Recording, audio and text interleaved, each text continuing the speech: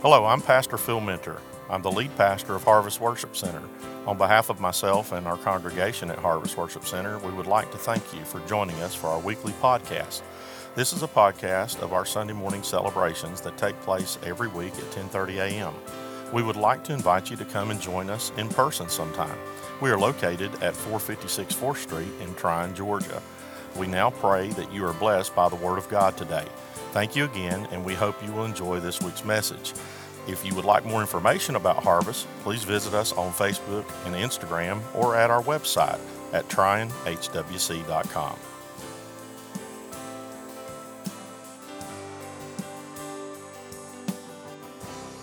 I believe in the healing power of the Lord. Amen. Now we're going to switch gears for just a second, and I need your prayers. Who has a cell phone? Liars. Who's got a cell phone with them? Okay. Take it out. Okay. When you get your cell phone out, take it out. Turn your camera on. Reverse your camera so don't act like you don't know how to do that. Now, hold your camera up and everybody take a selfie.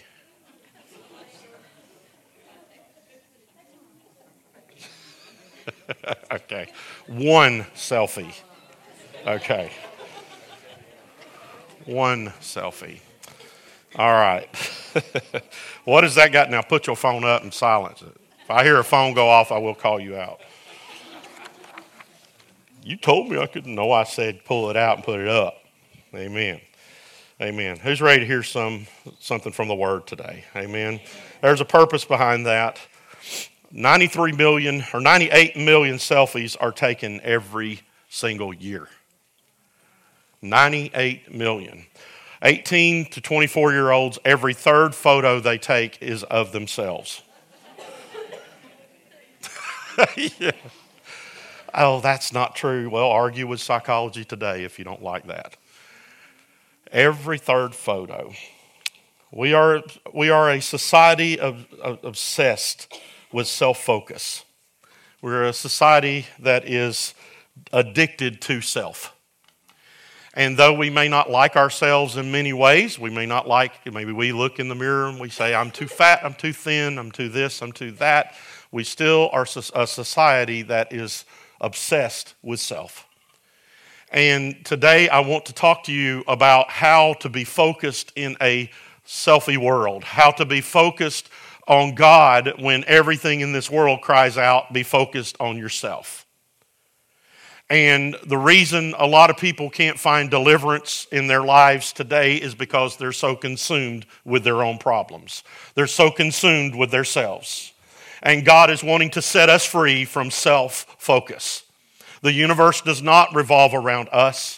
Jesus had a right to say that, but he never did. His concern was never, ever himself. It was those who he came to die for. And you say, yeah, that was Jesus, but he told us to do what? To carry on the same mission, the same purpose. And I'm going to tell you, if you have been saved from your sins, God has washed you clean of yourself, so that you could become selfless like he did.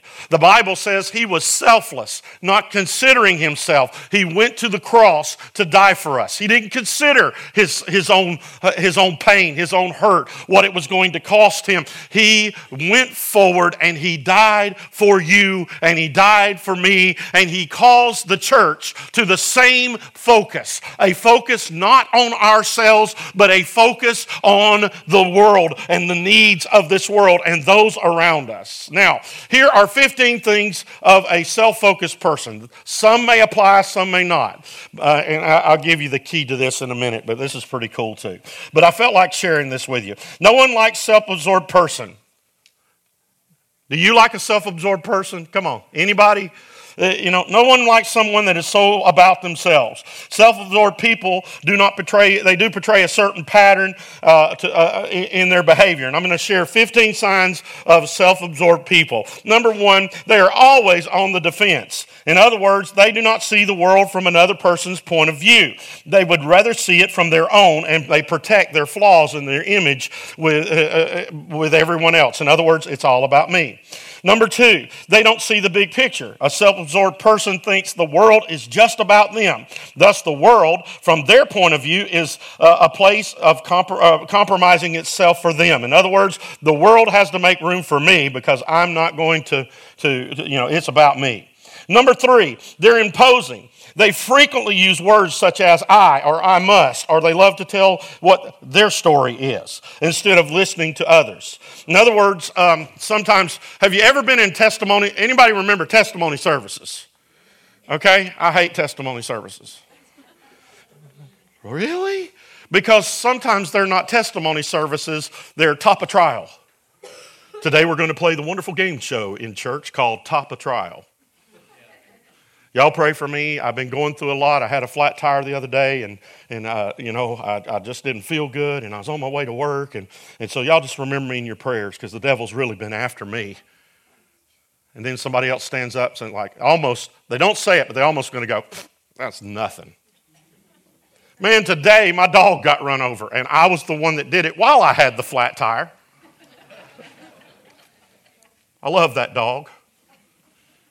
Late to work. Have you ever been in those situations where a testimony service is almost about giving more glory to self-suffering and the devil than it is glorifying what Jesus is doing in my life? I'm going to tell you the greatest testimony I used to hear, and it's the shortest one. I want to thank the Lord for saving me, sanctifying me, and filling me with the Holy Ghost and making me a part of His family. I want to thank God for that, and just pray for me. Isn't that an awesome testimony? Man, I wish if they were all like that, we'd be all right.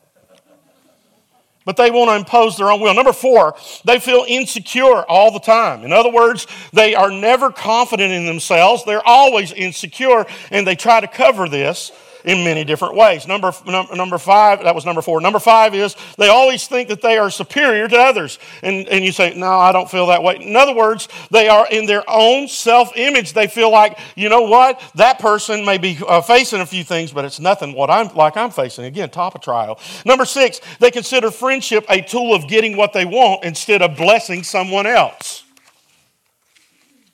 Come on, this is out of Christianity today. They are extremely opinionated. They love to share their opinion, and they will run over others' opinions in order to share it. In other words, this might take the view off of someone else and point to them. They do not have a long-lasting relationships. Their relationships don't last very long. They burn bridges very quickly. They do not have a real sense of empathy. What is empathy? It is placing myself in that particular situation, how I would react, how I would feel. I empathize with that person. Listen, a person who is self-absorbed they don't possess the ability to do that. In other words, they want you to put yourself in their position, not the other way around. They hide their insecurities behind a cloak, a false cloak or sense of smile and joy.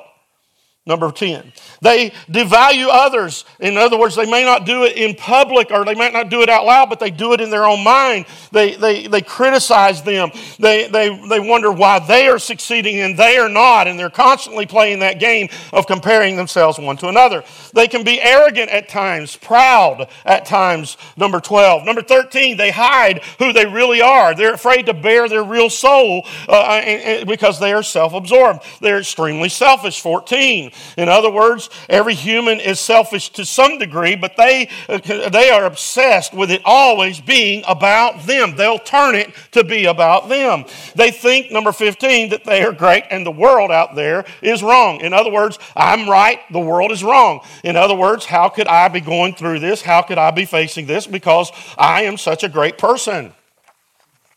Okay? Self-absorbed. This is contrary to Luke chapter 9, beginning around verse 1, which says, "And he called the 12 together, and he gave them power and authority over all demons and to cure diseases. And he sent them to proclaim the kingdom of God and to heal." And he said to them, take nothing for your journey, no staff, nor bag, nor bread, nor money, and do not have 2 tunics. And whatever house you enter, stay there, and from there depart. And whenever they do not receive you, when you leave that town, shake off the dust from your feet as a testimony against them. And they departed, and they went through the villages, preaching the gospel and healing, I love this phrase, everywhere. Everywhere. Imagine that. You're with Jesus. You've witnessed these great miracles. You've seen these great signs. You've seen these great wonders. And then all of a sudden, God gives you the ability.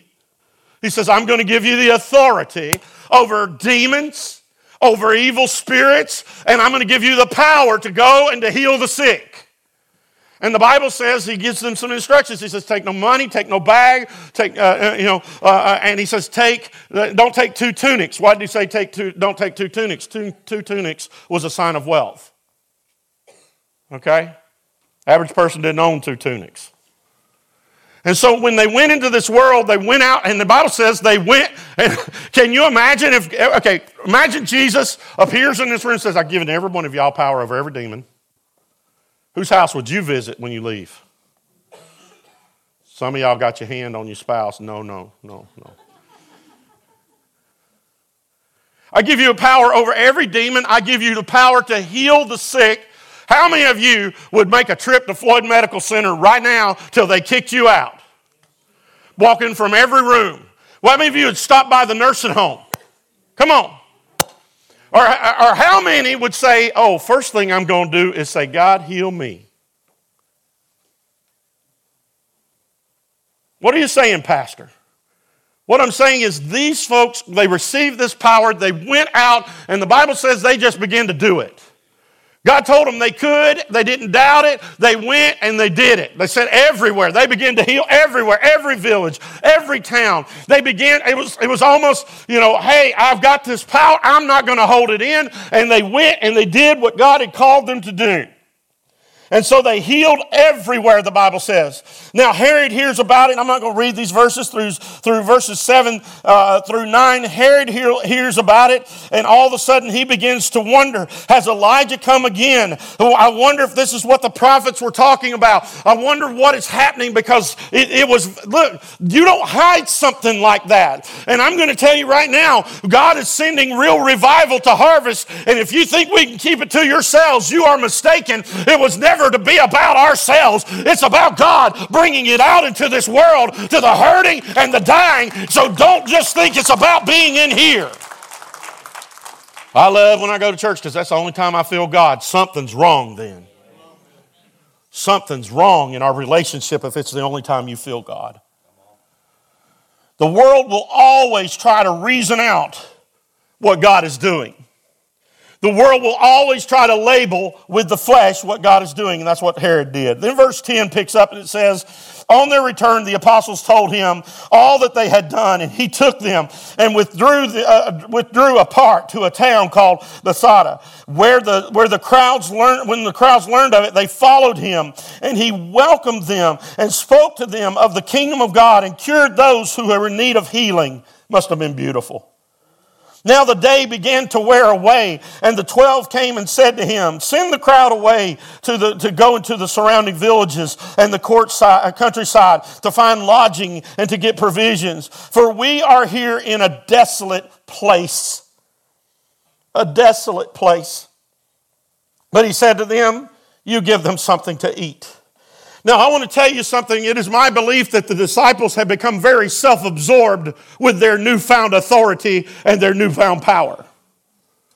And I'm going to tell you, after a while, if we're not careful, when God begins to use us, this is a caution. I want you to hear me. When God begins to use us, if we're not careful, we'll begin to forget who it's all about, and we'll begin to think it's all us. There are many, many ministers today under great criticism in this world, but I'm going to tell you something. They never started out that way. Somewhere they started out on their face in a private room before God, begging God, if you can use anything, God, please use me. And somewhere when God started to use them, the flesh began to take over and they began to take spiritual selfies. Look at what I've done. Look at what I've accomplished for God. Look at how many souls are saved under my ministry. Look at how many people have been healed under my ministry, to the point that Jesus fades into the fabric and it's all about their name and it's all about their fame. I've got news to you. If you've been touched in this church, if you've been healed in this church, if God has done anything in this church, it wasn't Harvest Worship Center that saved you. It wasn't Harvest Worship Center that healed you. It wasn't Pastor Phil that did those things. It was Jesus, the Son of God, and to God be the glory for His Son. His Son. Oh, let's give Jesus some honor today. Let's give Him some praise today. The day it becomes about self is the day that God will slowly begin to withdraw His presence. You hear me? And without His presence, all it is show. Without His presence, all it is a gimmick. All it is about the individual or the institution, and it never becomes, oh God, help us. Paul would say it this way to the Corinthian church. He would say, did Paul die for you? Did Apollos bleed? Did these great men that God sent your way, did they do all this? No, it was the Lord Jesus Christ. He would refocus the church on what really mattered. And this morning I'm trying to refocus the church. Not the building, you're the church. If you're sitting here in this building, you're the church. And I'm trying to refocus us that God's ready to do great things, but He will not share His glory with a church name. He will not share His glory with a pastor. He will not share His glory with us. It is going to be about His name, His fame, His power, His glory. And the more we lift Him up, the more people He'll draw into His presence, the more people that will be set free from addiction, the more people that will be set free from sexual sin, the more people that God will begin to deliver out of bondage. And I'm here to tell you, who the Son sets free is free indeed. I'm ready to see God do that kind of work in our county.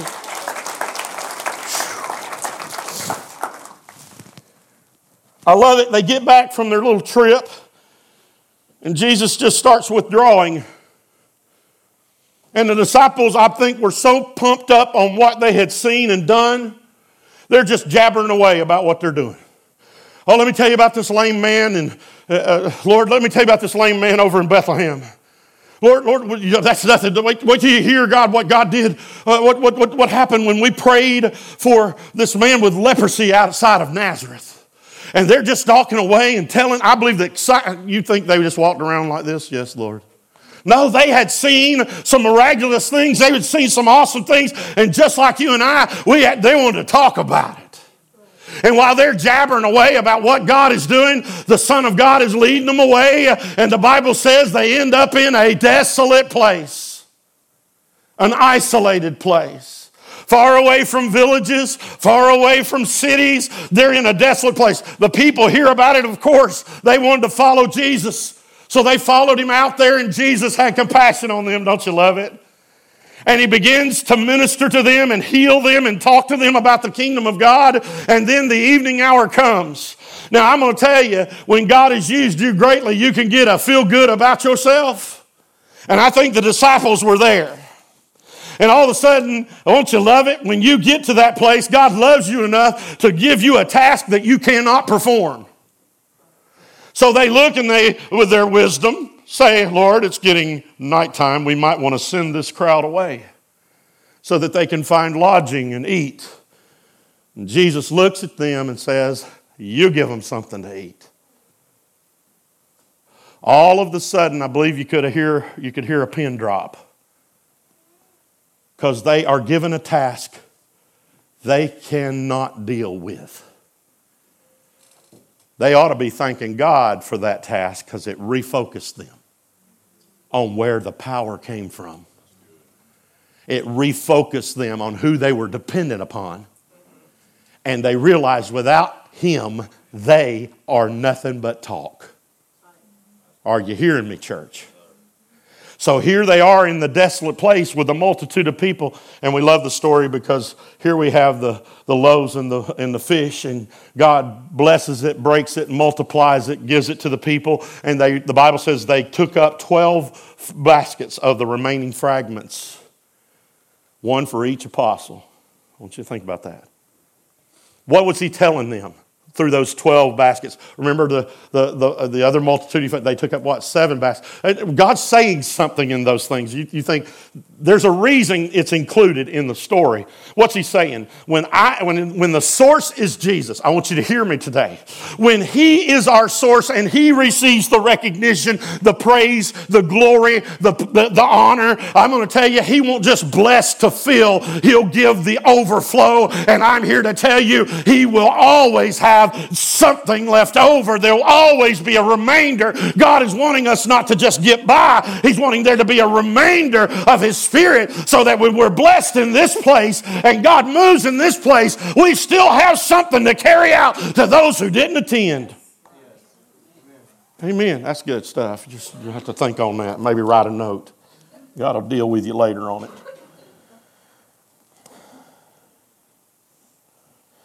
This world is a desolate place. But he said to them, you give them something to eat. Like I said, they were tore up over that. Verse 18 says, and now it happened that he was praying alone, and his disciples were with him, and he asked them, who do the crowds say that I am? And they answered, John the Baptist, that others say Elijah. By the way, that rumor was started through Herod. Go back and read. And others, that one of the prophets of old has risen. Then he said to them, but who do you say that I am? And Peter answered, the Christ of God. Now, John's account, I think it is John's account, he says, for thou art the Christ, the Son of the living God. And Jesus elaborates by saying, blessed are you, Simon, for flesh and blood has not revealed this to you, but my Father which is in heaven, and upon this rock I will build my church. I want to spend just a moment in that verse. What was Jesus saying? He's saying, number one, you can't see who I really am without the Spirit. Come on. You can hear about Jesus all day long. Unless the Spirit opens your eyes, you'll never need him. You'll never want him. Okay? There's people that know the story of Jesus, but have never responded to the story because the Spirit has not spoken to them. Come on, church.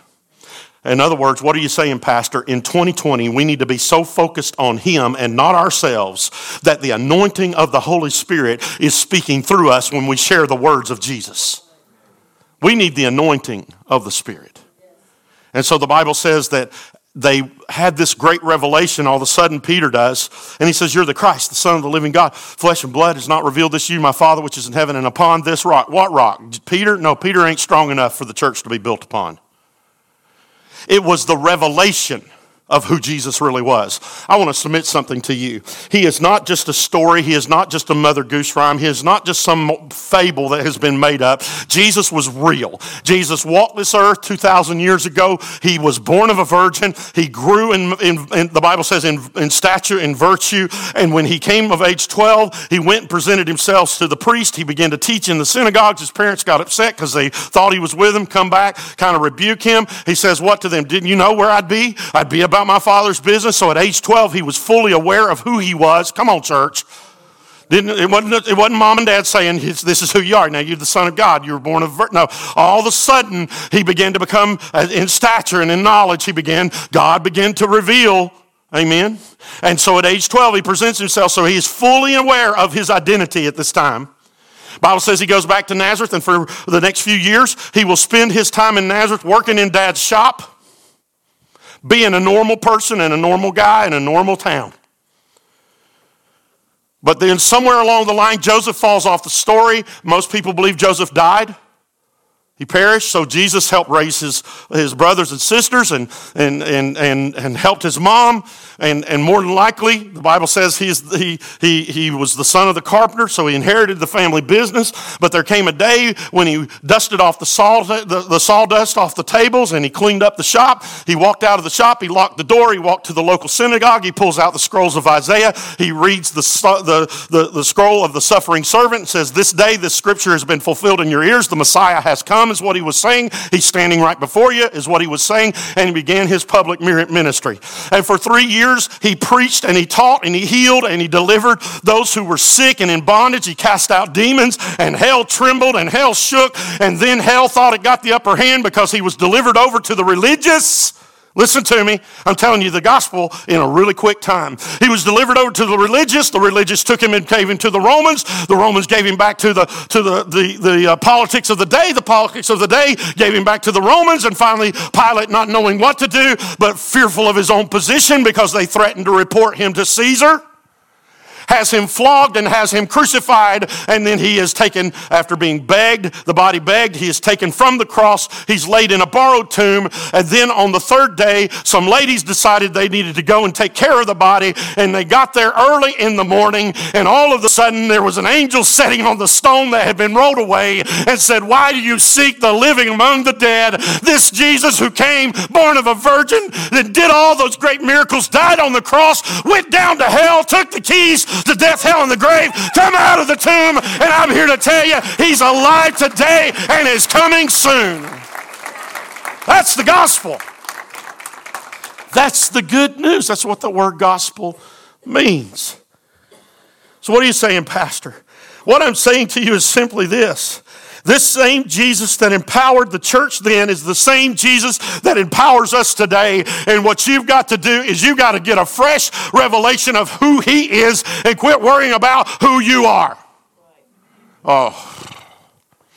Some of us would find deliverance if we quit being so focused on our problems, our troubles, our trials, our difficulties, and begin to realize greater is he who is in me than he that is in this world. I have the Spirit of God in me. Jesus is in my life. Why do I have to fear? I don't know. What if I go to the doctor and he tells me I'm going to die? You just get to see Jesus quicker than me. When are we going to get to the point where we're envious of that?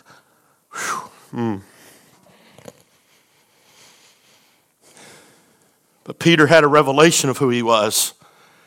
And he said, "Upon this rock I will build my church, and the gates of hell will not prevail against it." Now, I look and I see the gates of hell wiping out a lot of churches. And one may look when I read that scripture and say, "See, that was false because the gates of hell are wiping out a lot of churches." That's because a lot of churches don't have a revelation of who he is, and they didn't build on who he is. They built on who they were or who a ministry was.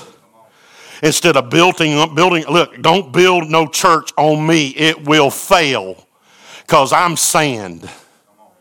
Are you hearing me? Don't build it on good music. Don't build it on, that's sand, my friend. What you build a church on is a revelation of who he is. Because I'm going to tell you, when things get rough and things get hard, you can come to me and I'll pray for you. But there's something powerful when you're able to walk into the gates, oh my goodness, when you're able to walk into the presence of the living God, to go beyond the veil to the very throne room of the living God and say, "Here I am. Who are you? I'm your son, bought by the blood of Jesus. I need you, Father."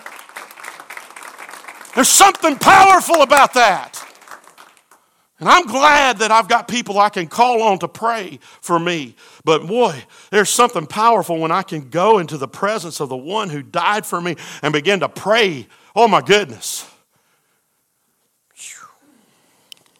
I feel like preaching.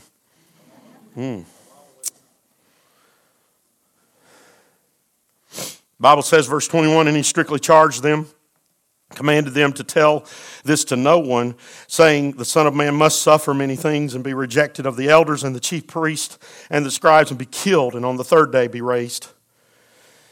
And he said to all, everybody ready?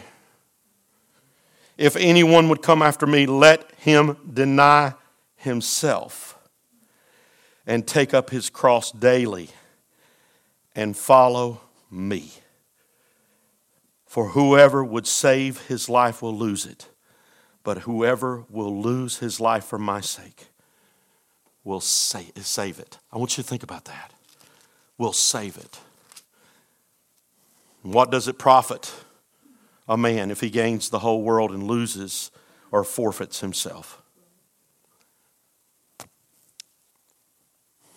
You ready? That is not a selfie mentality. He's refocusing his church. You hear me? He gives them a task impossible for them to do outside of his help. Because guess what? All the tasks they had performed up to this point was impossible outside of his help.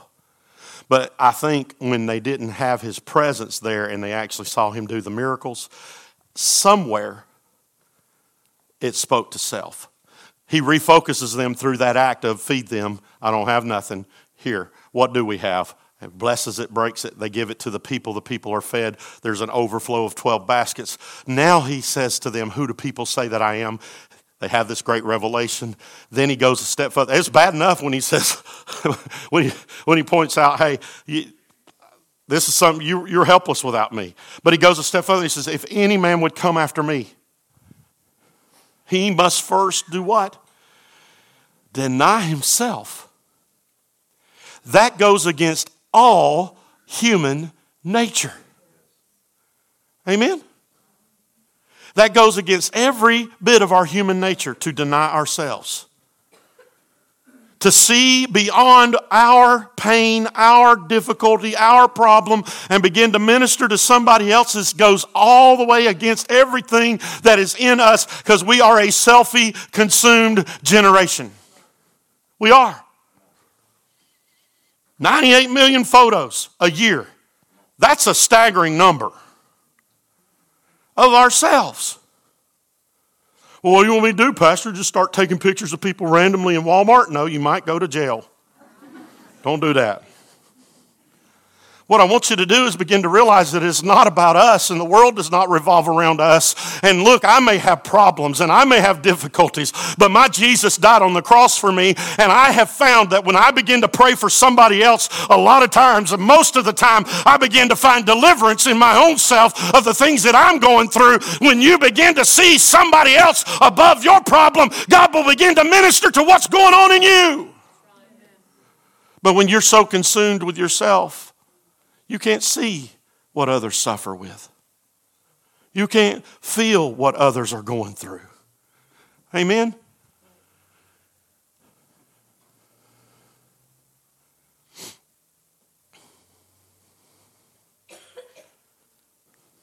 I have witnessed the weakening of the power of the church all my life.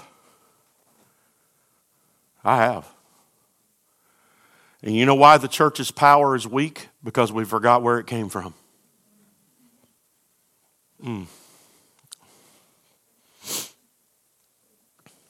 God does not perform miracles for our amazement or amusement. He performs miracles so that the unbelievers might believe. Hear me, church. So that the unbelievers might believe and that the believers might testify of his glory and his grace and his goodness, not be blown away with it. Amen?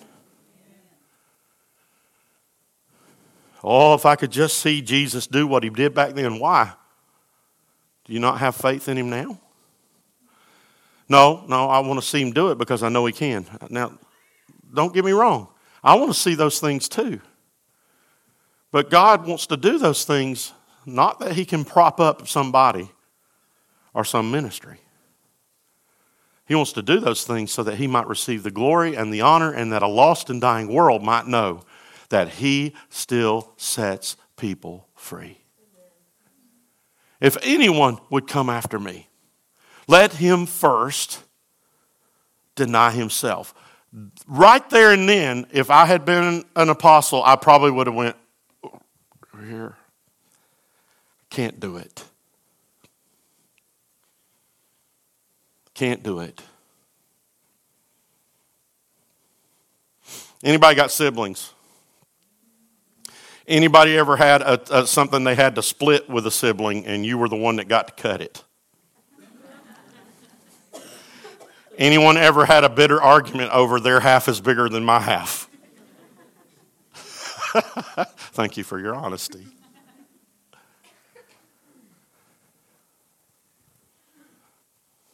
Self. To be truly selfless in a selfie world is a difficult task. And guess what?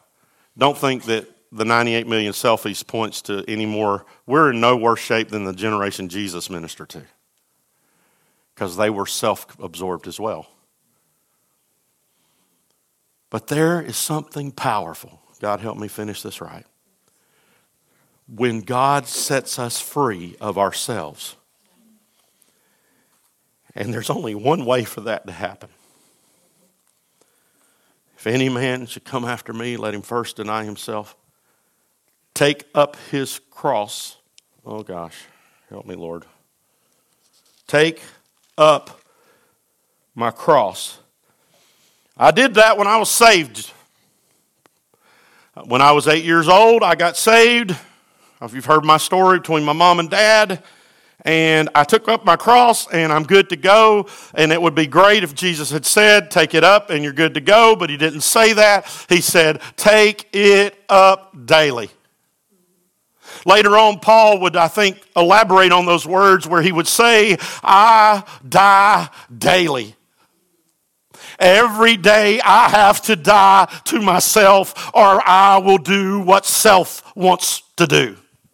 Every day I have to commit that spiritual act of crucifixion of my own life. And he would pen these words that are so beautiful. He says, I die daily. And he goes, I am crucified with Christ. Nevertheless, I live, but not I, but Christ Jesus in me. For when self is out of the way, Jesus is free to move and breathe and work through my life. And I'm here to tell you, God's ready to work and move through the church again, but we have a place to be, and that's the cross.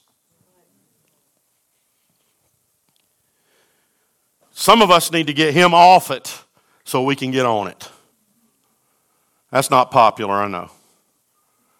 Build us up. Pep rally time. Never been a good cheerleader. Never been a good one.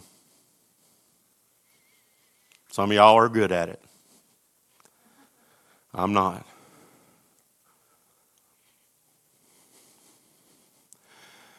But I want you to hear what I'm saying as we get ready to wrap this up. This is not just said. It's not something easily said and it's done. This is a process of daily giving my will over to the will of God. And my friend, that's a struggle. Maybe it's not for you. It is for me. Because I want what I want. I want to see what I want to see. I want to do what I want to do. How many of you like to be told what to do? Really? Nobody? One person likes to be told what to do. You can come see me anytime. I love to tell you what to do. Seriously. It's not an enjoyable thing. How many likes to be told what to do when you're in the process of doing it?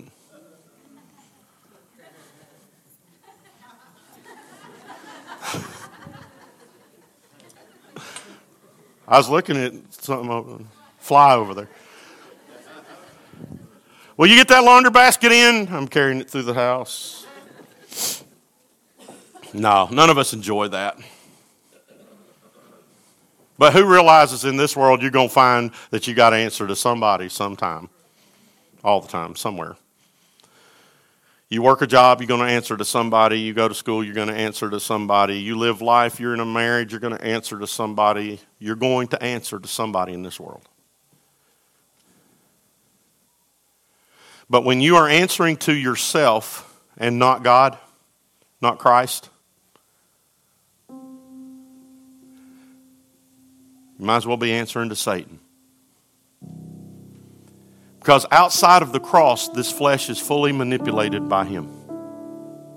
Without Jesus, My flesh will do what it needs to gratify itself. But it's kind of hard for my flesh to get what it wants when it's stretched out on a cross. Paul said, I die. Jesus said, this must become a daily thing. Self-denial and picking up the cross.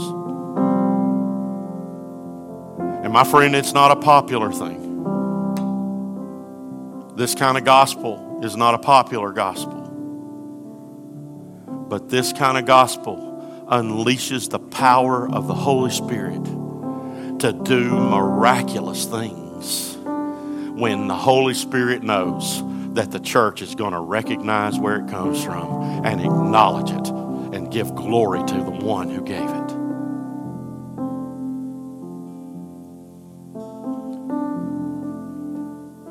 When I am on the cross and Jesus is living in my life, no longer am I focused on myself, but I can see the needs of others over my own. Years ago, I had a very serious need. I was praying and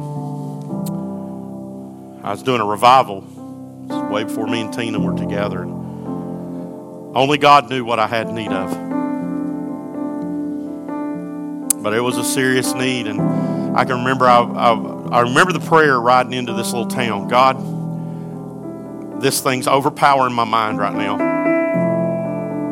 And I am fixing to drive in the door and walk from this car to a pulpit to preach to these people who are needing something from you. And I can't do it because it's just going to be full of the flesh if something doesn't happen. And the Lord brought this scripture to mind and said, now and in this car, before you ever pull into that driveway, you need to give over to me and be crucified right now. And I began to pray that prayer. And when I prayed that prayer, all of a sudden, it was one of the most painful things. I said, God, I'm just giving over. I want to see others' needs above my own. And Lord, I can't do that if I'm alive. And so I remember that it was just a very, very powerful moment. I walked from there and I went into that church, and there was someone who came forward and they had a need, a very serious need. And I began to pray for them.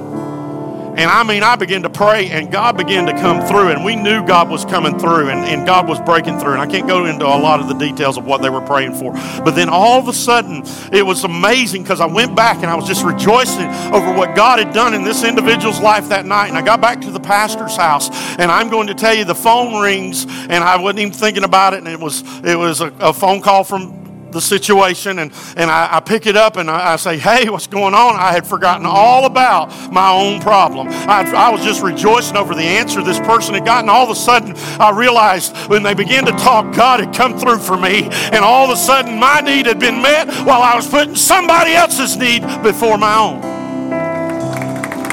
Are you following me today? But it's daily.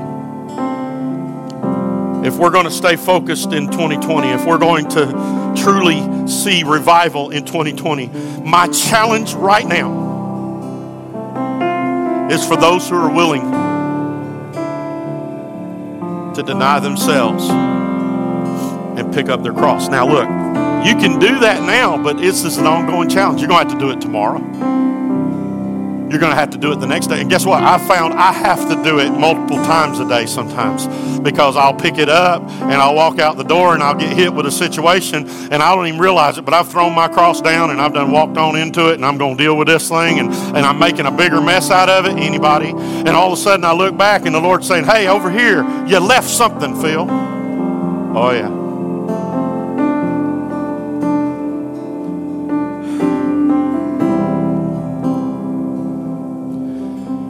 I didn't tell you to carry it. I told you to get on it.